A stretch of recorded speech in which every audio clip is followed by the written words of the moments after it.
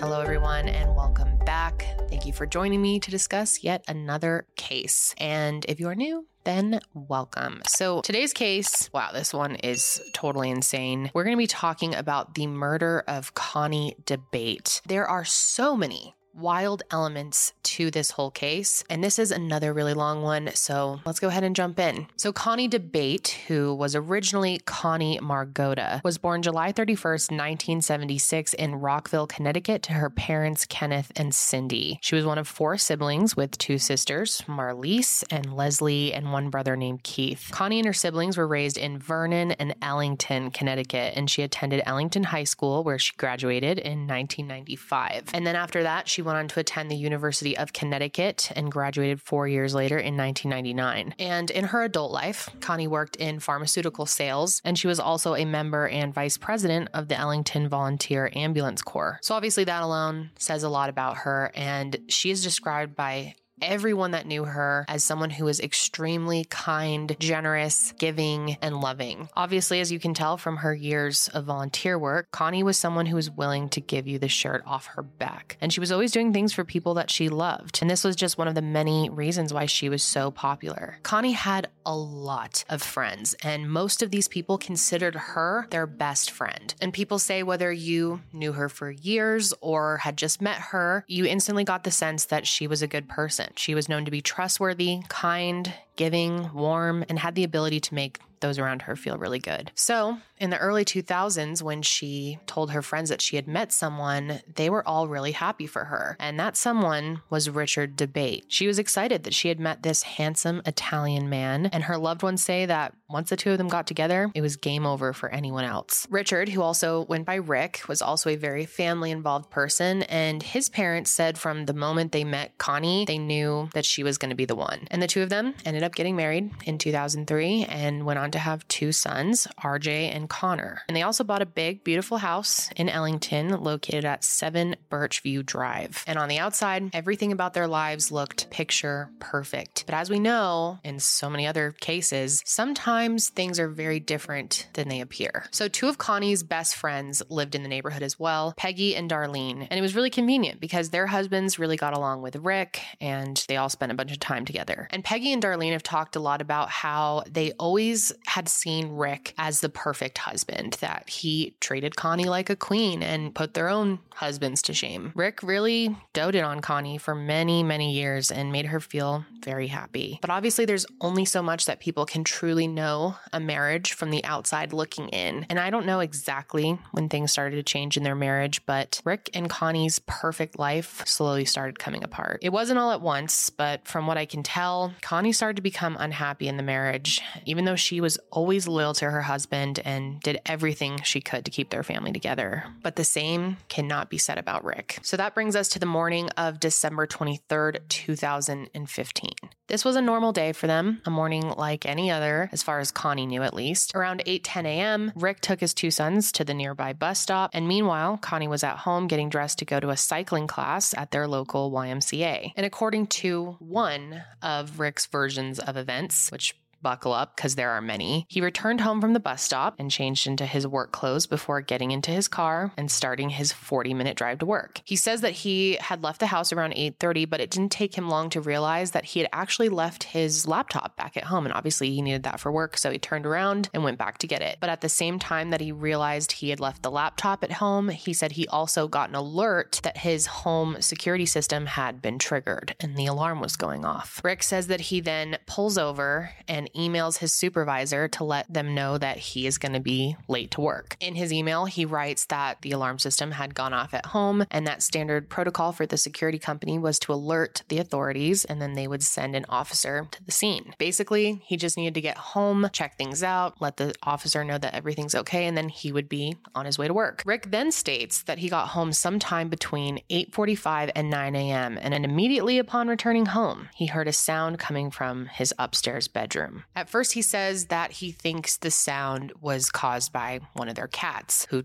typically knocks things over, as cats do. And he thought maybe she could have triggered the alarm system. But when he gets to their bedroom, he is shocked to see a very large man dressed in all camouflage going through he and Connie's closet. And it didn't take long for this intruder to see Rick, and he starts to manhandle him, as Rick said. He said that this intruder tossed him around a bit and threatened him, telling him that he needed to hand over his wallet, debit cards, and PIN number, or he would wait inside the home for Rick's family to return, and then he would kill them. So meanwhile, Connie is coming home from the gym early because her class actually was canceled. So Rick said that they were only talking, him and the intruder, for about 1 minute when he heard the garage door and Connie got back to the house. Rick said that he screamed out to her, letting her know that someone was in the house and that she needed to run. And that's when the intruder turned his attention to finding her. He said the two of them ran to her and that they kind of fought at the top of the stairs, and the intruder ends up pushing Rick down the stairs, which gives him the advantage of getting to Connie first. And this intruder ends up following Connie into the basement. She ran downstairs to get one of the 2 guns that their family kept down there. And by the time Rick is able to pick himself up and run down to the basement, it's too late. He hears the sound of a gunshot, and he says that it was so loud that he was unable to hear anything else for the next few minutes. And he actually thought he heard a second gunshot maybe, but he's unsure because he can't hear anything after the first gunshot. And something important to note here, at first, Rick says that he did not see how the intruder was able to get the gun from Connie. Then Rick says that the intruder was able to overpower him by doing some sort of pressure point thing, which caused him to collapse. And the next thing he knows, Rick has been zip tied to a metal folding chair in the basement, and the intruder begins stabbing him with a pair of box cutters from his very own toolbox. And after he had been stabbed a handful of times, Rick says that the intruder took his own blowtorch and began putting things inside a box and burning them. However, it is unclear what these items were and why the intruder wanted to burn them. And after that, the man attempts to burn Rick. But because he only had one arm and one leg zip tied, he says he's somehow able to get the blowtorch from the attacker and use it on him. And even though this man is wearing a mask, Rick says that he's somehow able to burn this guy's face. And then after that, he flees the scene. And according to Rick, all of this takes place in 5 minutes. From the second he walks through the door till when the intruder leaves, all of this happened in 5 minutes. So keep in mind, according to his story, if he returned home between 8:45 and 9, all of that couldn't have taken place any later than 9:05 a.m.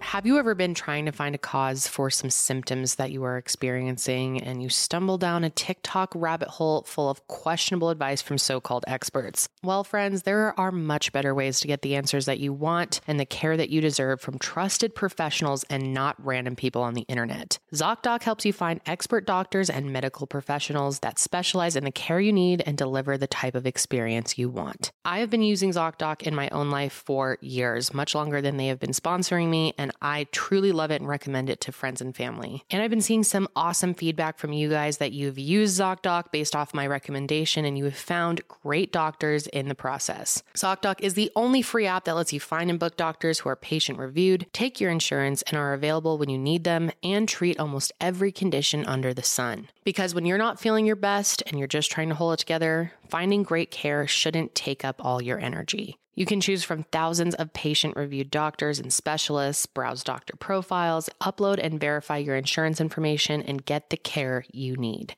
All you got to do to get started is go to ZocDoc.com/KendallRae and download the ZocDoc app for free. Then find and book top-rated doctor today. And many are available within 24 hours. Again, that's ZocDoc, ZocDoc.com/KendallRae. ZocDoc.com/KendallRae.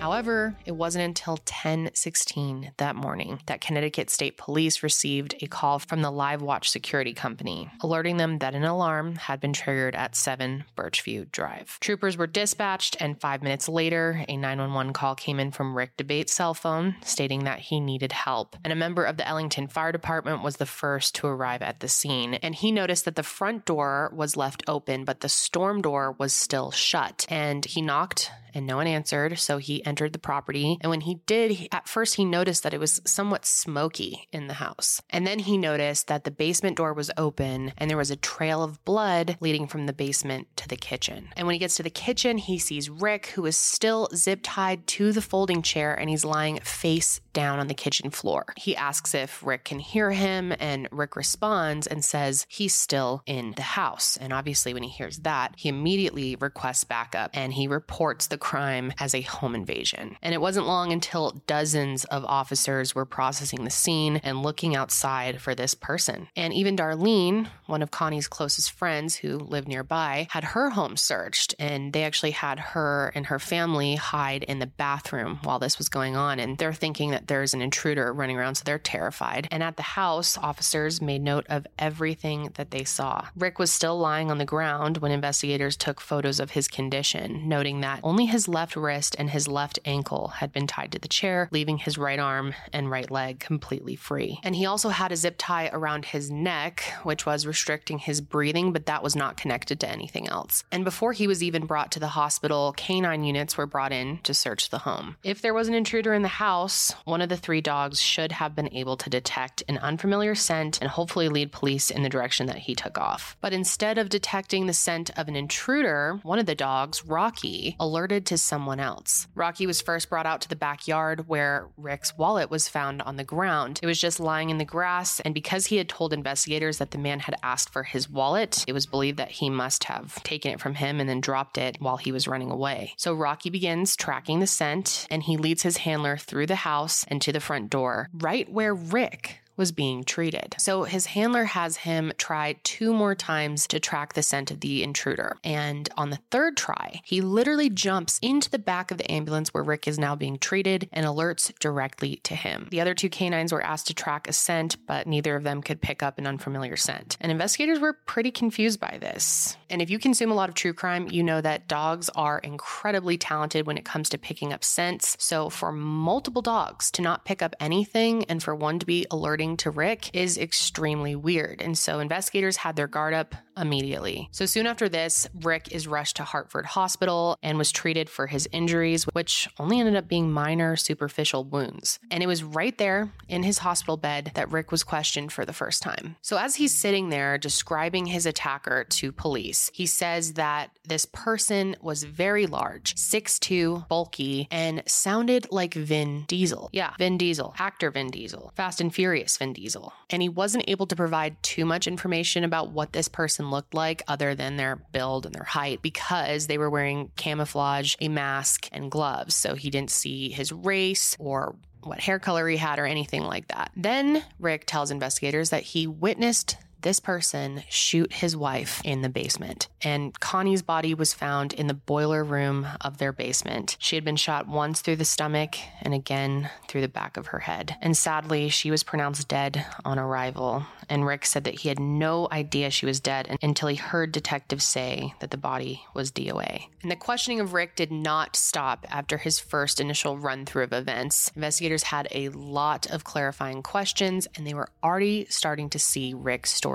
change. The version of events that I just went over with you was just Rick's first story. The more questions they brought up, the less his story made sense. For starters, Rick began to say that he was no longer certain what time he actually left for work. He just said it was sometime between 8:10 and 8:30. And after he left, he then turned around to grab his laptop, which is also when he got that notification that the alarm system inside his home had been triggered. And when he was asked if he had set the alarm system that morning, he didn't have an answer. He said that he played around with it, turning it on and off, but he couldn't remember if he was the one to turn it on before leaving or if Connie was the one to do it. It would make sense for Connie to have turned on the alarm system when she left for the YMCA because Rick originally said that he left first and then she left after him. But he changed his story and said he couldn't remember who left first, so therefore he couldn't remember who turned on the alarm. He then goes on to say that when he first entered the home to see what was going on with the alarm, he didn't see or hear anything at first. It wasn't until a few minutes later that he walked upstairs and saw his bedroom door and a light on that he went inside to check it out. And it was then that he came across the intruder going through their closet. And then his story changes again when it comes to the stairs. You know how he originally said the intruder pushed him down the stairs? Well, he changes his mind and says that he tripped down the stairs and that the intruder jumped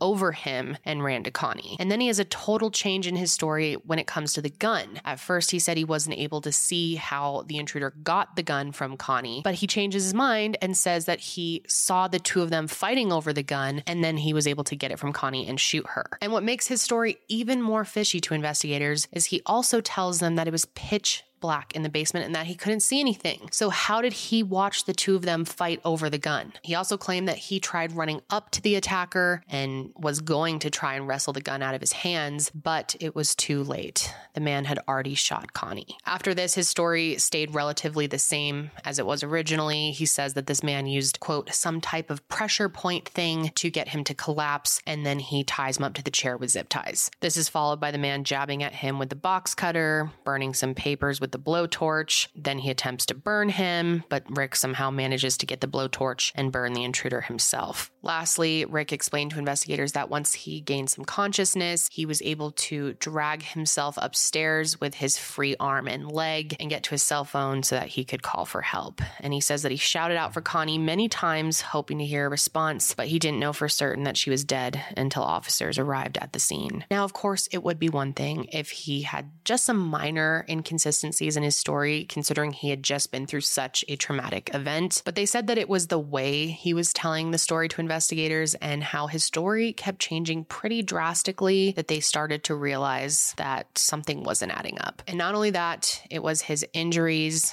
and them looking through the crime scene that gave them all the confirmation they needed. For starters, Rick had only suffered some very minor injuries. A few cuts to the left side of his chest and cuts to the top of both sides of his thighs. And they realized that every injury he received was located in a place that could have been self-inflicted. Now, of course, it wouldn't be impossible for his attacker to have hurt him in the places that he could also reach himself, but investigators found it interesting that most of his wounds were on the left side of his body because Rick was right-handed, and that was also the hand that was left untied. Again, this is not for sure proof of anything, but it definitely made them suspicious. And it also made them suspicious that he didn't have any bruising on his body, which they expected to see considering he had fought with the attacker in the closet and fallen down the stairs. Whether he fell down the stairs or was pushed, there would have been bruising to back this up, but there wasn't. Investigators also looked at the clothing that he was wearing because blood spatter doesn't lie, and they noticed that his shorts only had blood on the top side of them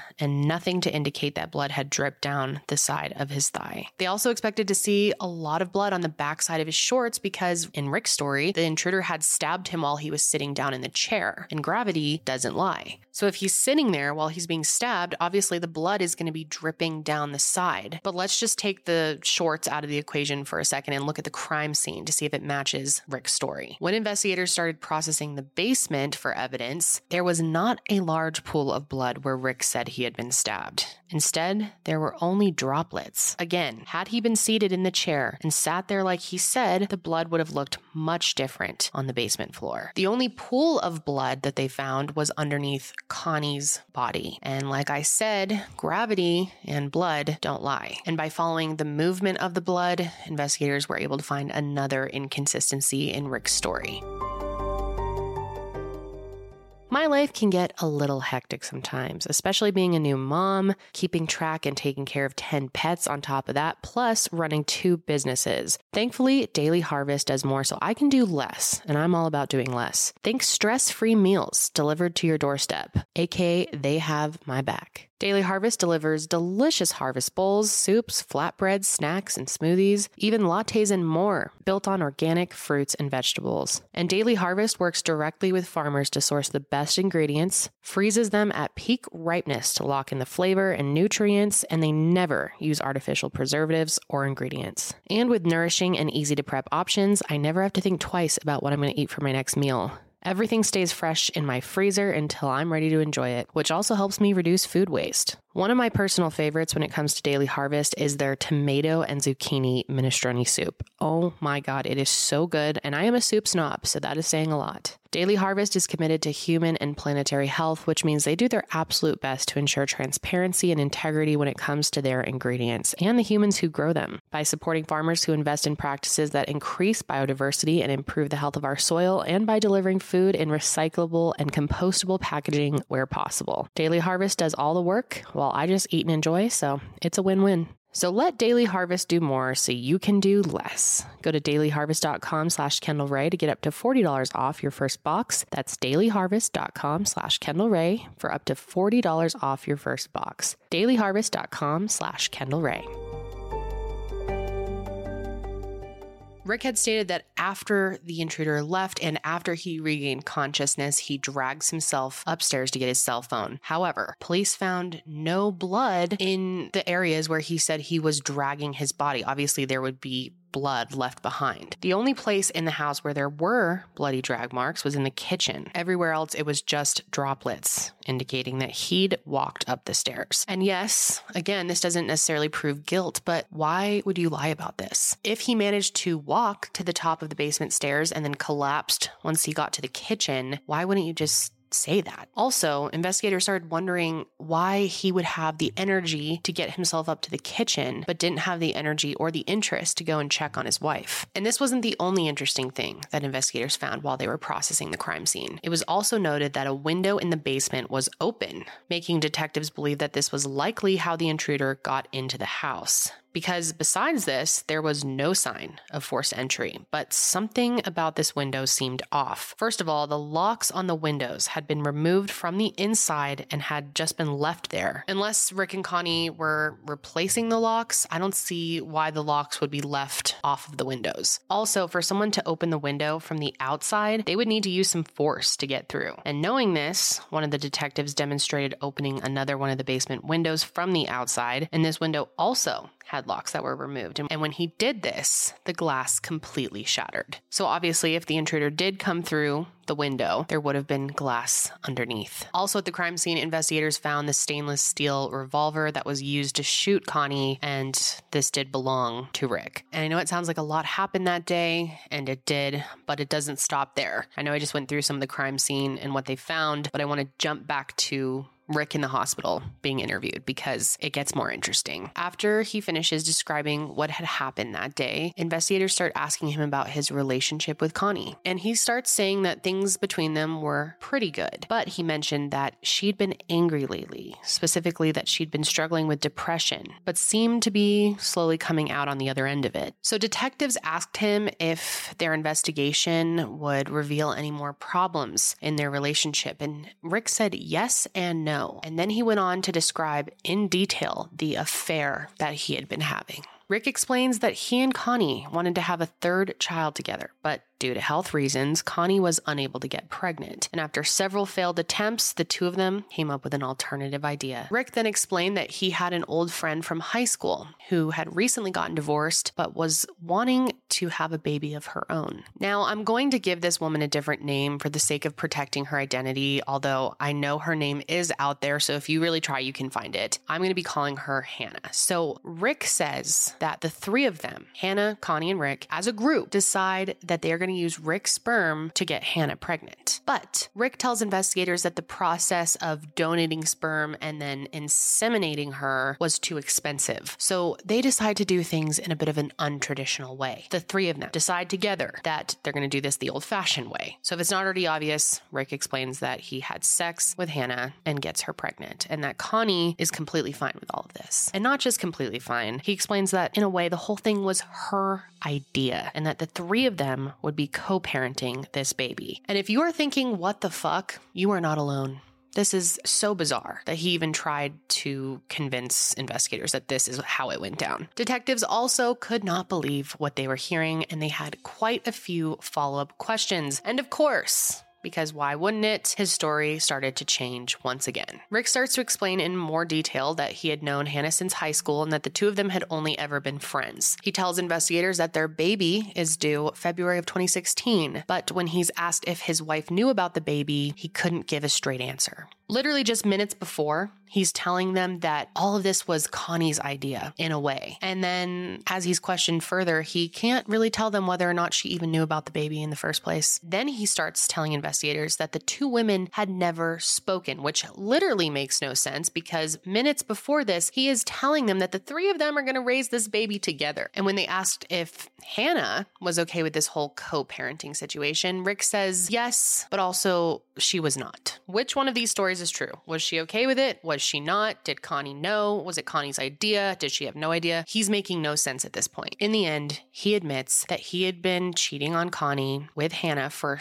several years and that the pregnancy was not planned. It was unexpected. And if you have 100 alarm bells going off in your head at this point, you are not alone. Detectives even told Rick that everything he had been saying since they got to the hospital didn't match up with the crime scene, and they were basically skeptical of everything he said. And you know what his initial response was? He said, okay, that's it.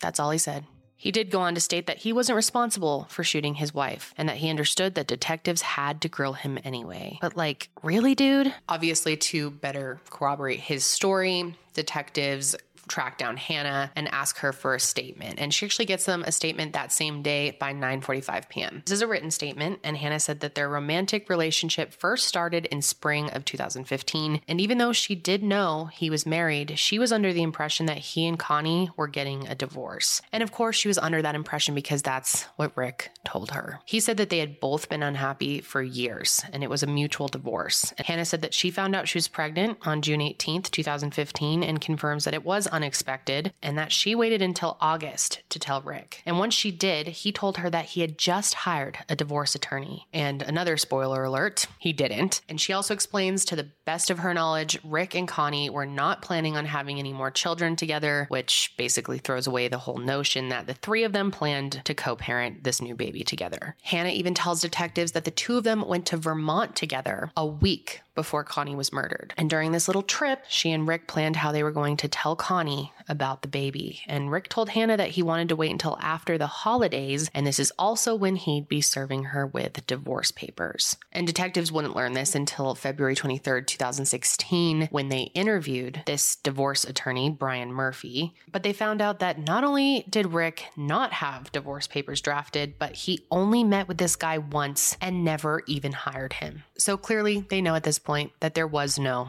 pending divorce. It's safe to say that the investigation into Connie's murder took a very specific direction right away. However, the intruder theory was all that the public knew, and people that knew Rick said that they never would have thought he would be involved in Connie's murder, and they just had assumed that an intruder had actually done this. But from the beginning, investigators had a strong sense that the person responsible for her murder was her own husband. But of course, they need to look into all possibilities, so they did look into one person that was kind of an enemy to the Dabate family. That year, Connie and Rick had actually sued their contractor in small claims court. They had had a ton of issues with this contractor, normal contractor bullshit that most of us have probably dealt with, but a little more extreme. He was a pretty difficult person for them to deal with. From what I gathered, there was a dispute with the cost of the work not being done correctly, and it caused some drama between all of them. And Connie had even expressed to her friends that she was afraid of this contractor, especially after her car had been vandalized 2 times that year, and she thought it was the contractor. They couldn't confirm that it was the contractor who vandalized the cars, but they ramped up their security. That's when they got their alarm system and also purchased guns. In fact, he told investigators that purchasing the guns was Connie's idea.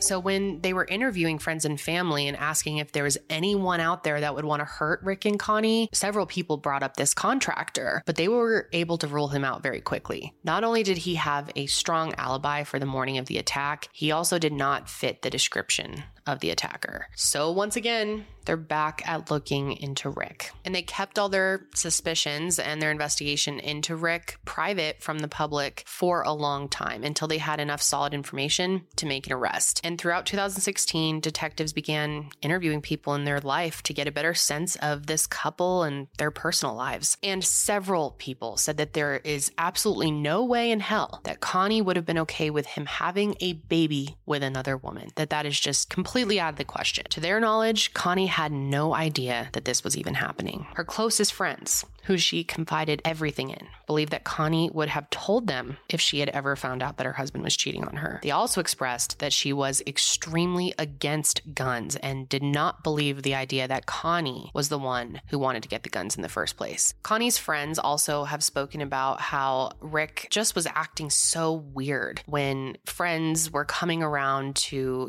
comfort him him after his wife had died. And he even asked them, "How did you know my wife?" when he very well knew who they were. And they kind of thought that that was because he was so traumatized. They tried to, explain this to themselves because, of course, they thought he was an amazing husband, and the idea that he killed Connie never crossed their minds. Also, when she was buried, her friends stayed at her grave for a while, and they said they couldn't even remember if Rick had been there, if he'd even gotten out of the car when she was actually lowered into the ground, which they said that they assumed he did, but it was all kind of blurry. They had a lot of emotion going on, but they know that they were the last ones there, and they just felt like they could not leave her, that it was so upsetting, and they couldn't understand how Rick was able to walk away so easily. And there were a lot of strange things about his behavior. Just, he did not have the emotion that you would expect when your wife was just brutally murdered. And at one point, he texted a bunch of the neighbors and asked them where they normally get takeout. And they just thought that was so weird. Why is that your concern right now? When your wife was just murdered, you're wondering where to get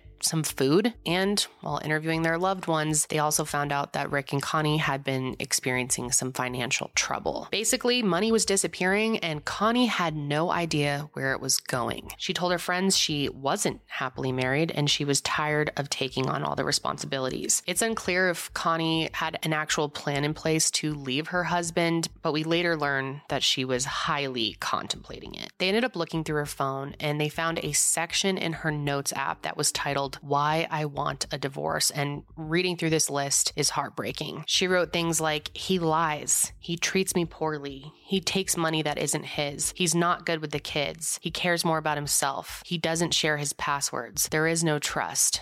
And much more. There was also a small section titled "The Good," but this list was a fraction of the size of the "Why I Want a Divorce" list. Now, Rick's behavior after Connie's murder was totally bizarre. Her family said that just one day after her murder, he wasn't even expressing how much he loved and missed his wife. All he said to them was, "It wasn't me." Rick's friends and family were also interviewed, of course, and it became clear that some people did in fact know he was cheating on his wife and that he got another woman pregnant. One friend said that Rick told him about the affair and the pregnancy and how much he loved Hannah, but that he was afraid his wife would leave him. Seems to me like Rick just wanted the best of both worlds for as long as possible. And on January 11th, 2016, detectives reached out to Protective Life Insurance Company about the two policies the Dabates had. And that's when they learned that each of them had a policy for $475,000, and the other was listed as the beneficiary. And although Rick's policy was canceled back in 2012 for lack of payment, Connie's policy was still active. And of course, what do you know, only 5 days after her murder, Rick made a claim on her policy and was looking to cash in on $500,000. And on top of that, only 1 month after her death, Rick collected over $75,000 from her employer. So as 2016 and early 2017 went by, detectives executed several search warrants, including the records of Hannah and Rick's phones, the records for the home security system, Rick's Microsoft tablet, and most importantly, the records from Connie's Fitbit. And ultimately, it was information from these records that proved who the killer actually was. And I'm going to break this down piece by piece. While looking into the records on Hannah's phone, detectives were able to dig super deep into the lies that Rick was telling. And he was constantly telling Hannah, reassuring her that he was going to leave his wife and that they were going to live happily together in the end. Just days before the murder, Hannah had asked Rick why he and Connie had taken a trip together earlier that month without the kids. And she had seen photos from Facebook and thought it looked pretty romantic. But of course, Rick has the perfect story to calm her nerves. He told her that his uncle died and they had to go collect some of his belongings. Rick told Hannah that the only reason Connie went was so that he could bring up the divorce, and the reason she posted it to Facebook was because she wasn't ready to go public with their breakup yet. And get this, Rick tells her that he and Connie were reading a book about modern divorce, and that one of the steps it tells you to take is to post pictures on Facebook and social media like everything is fine, and then delete them after. He told her that it helps with putting the past in the past, and somehow Hannah bought this. this and actually apologized to him for questioning him. Of course, Rick's phone records were also looked at, and once again, detectives could see what a liar this man was because he was texting his wife, "I love you," and at the same time texting Hannah, "I love you." And Rick's final text to Hannah was the night before he murdered his wife. And he wrote, "I'll see you tomorrow, my little love nugget." So now I'm going to talk about the records that were really the nail in Rick's coffin. First of all, I want to explain the security system, tablet, and the Fitbit records all together because doing so really paints a very specific timeline of Rick and Connie's movements that morning. And you'll also be able to see how these records completely contradict the story that Rick gave detectives that morning. At 8:44 on December 23rd at their residence, one of the garage doors registers as opening and closing, which is consistent with the time that Connie left for the YMCA and her spin class. This is confirmed shortly after because Connie can be seen arriving at the Y on surveillance video at 8:53 a.m. and her Fitbit begins registering movement, indicating that she was walking into the building. Minutes before, at 8:50, Rick is using his login to disarm the whole security system, including all of the motion sensors in the home. Then, within the same minute, he rearms the system along with the motion sensors and gets a text confirming that the alarms are on. This would suggest that he is leaving for work. 9 minutes later, at 8:59 a.m.,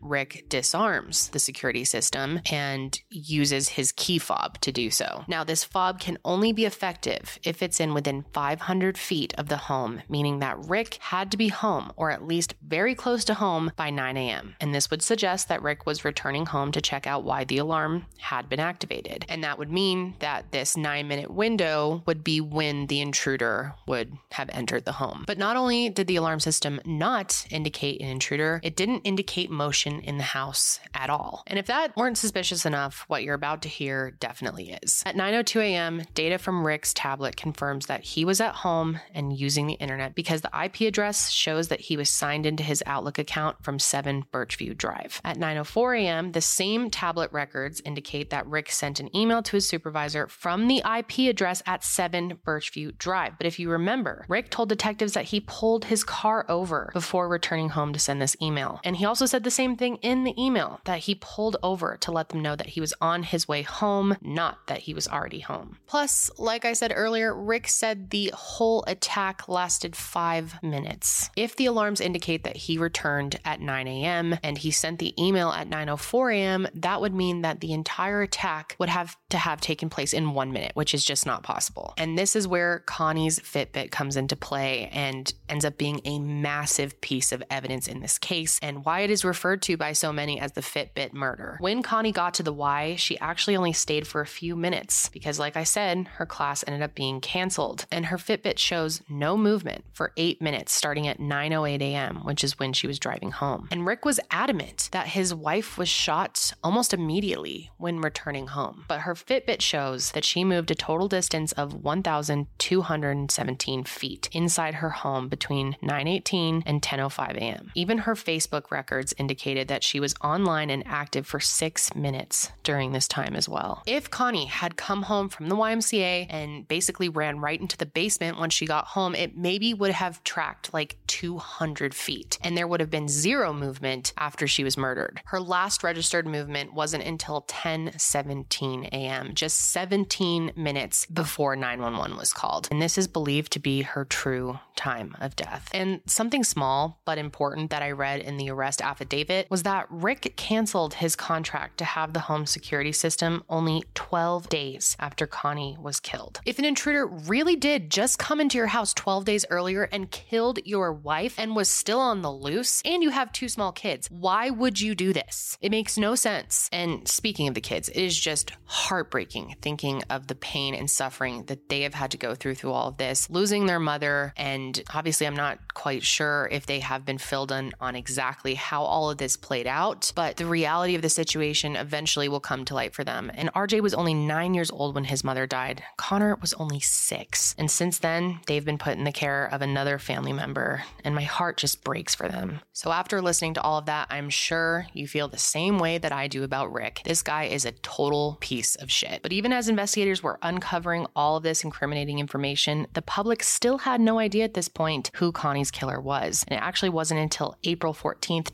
2017, when Rick was arrested, that everyone learned the truth. Richard Dabate was arrested and charged with murder, tampering with evidence, and making a false statement. Husband arrested, charged with murdering his wife more than a year ago. Thank you so much for staying up with us at 10 o'clock. I'm Lorenzo Hall. And I'm Audrey Kuchin. Connie Dabate, an Ellington mother of two, brutally murdered in her home 2 days before Christmas. Well, tonight, finally, a break in that case. Standing stone cold before a judge in Rockville Superior Court, Rick Dabate was arraigned this afternoon on charges of murder, tampering with evidence, and providing false statements to police. Dabate was arrested Friday, accused of murdering his wife Connie in their Ellington home 2 days before Christmas in 2015. The arrest warrant reveals details of Dabate's affair with a friend from high school whom he got pregnant. Police do not believe Connie knew about the pregnancy and say she and Rick were arguing about a cable bill the night before her murder. During a status hearing, the state argued that the bail should be set at $5 million, considering the fact that his entire family comes from wealth. The defense, however, of course, reminded the judge that he was a father with no criminal history and deep ties to the community. Mr. Dabate has no criminal record. He's 40 years of age. He has deep roots in the community. In the end, his bail was only set at $1 million, which he posted right away. Dabate is charged with murder, tampering with physical evidence, and making a false statement in the killing of his 39-year-old wife, Connie, 2 days before Christmas in 2015. He remains free on bail after being arrested in April 2017. And Dabate has maintained his innocence, telling investigators a masked man shot his wife at their home and tied him up. Prosecutors say Dabate staged the home invasion. And as for a motive, they believe he had affairs and was concerned about the consequences of a potential divorce. And even though you probably think that this case is pretty straightforward and so the trial would be, it actually took 5 years to get a conviction. Rick's trial ended up being postponed 2 times before finally beginning in April of 2022. His trial was first postponed in 2020 because it was supposed to start right when COVID hit. And then his trial was postponed again when his lawyer, Hubert J. Santos, passed away. Finally, when things were supposed to pick up again, the judge decided a new jury needed to be selected because too much time had passed since the last group was chosen. In the nearly 6 years since Connie died, the case has faced setbacks. One of Dabate's lawyers died in June. Then in August, a judge dismissed all jurors and ordered new ones be selected, reasoning it had been too long since they were seated before the pandemic shut down courts. Those matters need to be dealt with before the case finally makes it to trial. And as the years went by, the media attention on this case got bigger and bigger. And the fact that Connie's Fitbit was a major piece of evidence was something that the public really latched onto. Obviously, now the use of personal health trackers is only getting bigger. So for Connie's to be one of the reasons why her killer was put in jail was a really big deal. The story also capturing national attention because of the Fitbit activity tracker being used as evidence. Police say information on Connie's Fitbit contradicts Dabate's story, showing she was moving around an hour after he said she was killed. And I do want to mention that Connie's family has come out and said that they don't like the fact that the media started calling this the Fitbit murder because it's not about a Fitbit. This case is about a mother who was murdered horrifically by her husband. And yes, the Fitbit played a big role and shouldn't be ignored, but it's important to note that Connie's memory and legacy is what's remembered at the end of the day. Finally, the trial started. Throughout April of 2022, Rick Dabate sat on trial for the murder of his wife, as well as tampering with evidence and making a false statement. The trial went on for almost a month, and it wasn't necessarily smooth sailing for the prosecution. The defense brought forward some undeniable information that the jury just couldn't ignore. It turns out that there was unidentified DNA found in 6 places in the home, and the location of the DNA matched the story of someone being in the closet and making their way down to the basement. They also noted that there was an insignificant amount of gunshot residue found on Rick. He did test positive for GSR particles. However, you would expect this to be more significant if he had been the one to pull the trigger. But the prosecution was able to say that the gunshot residue test wasn't administered until hours after he'd been brought to the hospital, and it's possible his hands had been wiped during that time. The prosecution also drilled him about the whole Vin Diesel thing. But on May 10th, after 22 days, it took the jury only 3 hours to come back with a guilty verdict. After years of waiting for a trial, the family of Connie Dabate says she finally gets the justice she deserves. Fox 61's Tony Black is live outside Rockville Superior Court in Vernon with their message after the verdict. Tony, what'd they say? Yeah, Brent and Sarah, it took the 12 jurors inside this courthouse today about 3 hours to find her husband, Rick Dabate, guilty of killing Connie in 2015 in their Ellington home. About 3 hours of deliberations following 5 weeks of trial, shocking both the defense and Connie's family. The pain of Connie's loss and the length of this trial has been especially hurtful to the family. I didn't expect the verdict to happen so soon. I was really skeptical. But it was kind of surreal. It was a relief.